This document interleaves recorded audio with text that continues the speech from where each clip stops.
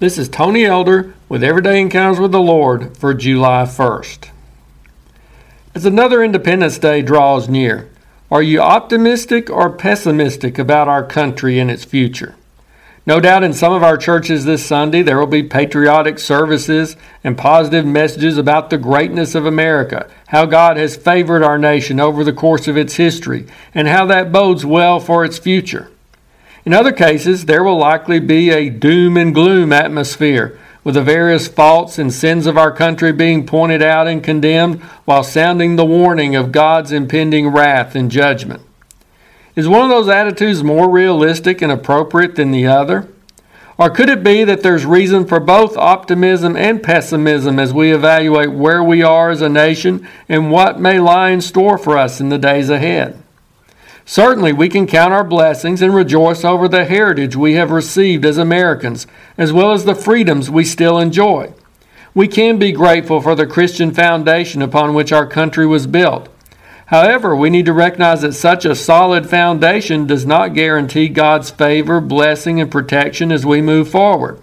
Foundations can crumble or can be forsaken by a society. The Bible indicates such a possibility when it asks in Psalm 11:3, "If the foundations are destroyed, what can the righteous do?" Therefore, we should certainly have some grave concerns about the present state of our country and its future.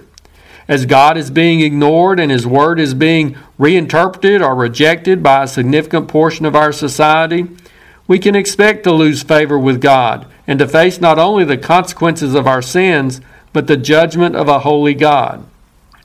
Does that leave us without any hope?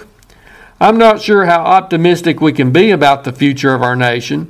Such hope can only be based upon a combination of God's mercy and the people's willingness to humble themselves before Him, repent of their sins, and submit to His will. Without a turning back to God, there isn't much grounds for optimism for the future of the nation. But neither do we have to sink into the mire of despondency and pessimism. As believers, we always have reasons to be positive about the future. No matter what happens, God will be with His faithful followers. We can count on Him to continue to guide us, strengthen us, protect us, and enable us to face whatever situations we encounter. And when all is said and done, we have a better country to look forward to when we leave this one. So let's return to the question posed by the psalmist. What can the righteous do when the foundations are destroyed? We can pray. We can pray for our nation and its leaders. We can pray for a revival of true faith. We can pray for God's mercy in the midst of His judgment. We can also stand firm in upholding the truth of God's Word. We can refuse to give in to the pressure to conform to standards which oppose the teachings of the Bible. We can continue to live the kind of life that will be an example and witness to the people around us. We can choose to love instead of being consumed with anger, bitterness, and resentment over the condition of our society. We can stand on that foundation whether our nation chooses to do so or not. So let's not get fooled by an unfounded optimism, nor get weighed down by an overwhelming pessimism. There's reason for concern about our nation, but there's always hope for the future in Christ. If you're interested, Everyday Encounters with the Lord is available in both book and ebook formats.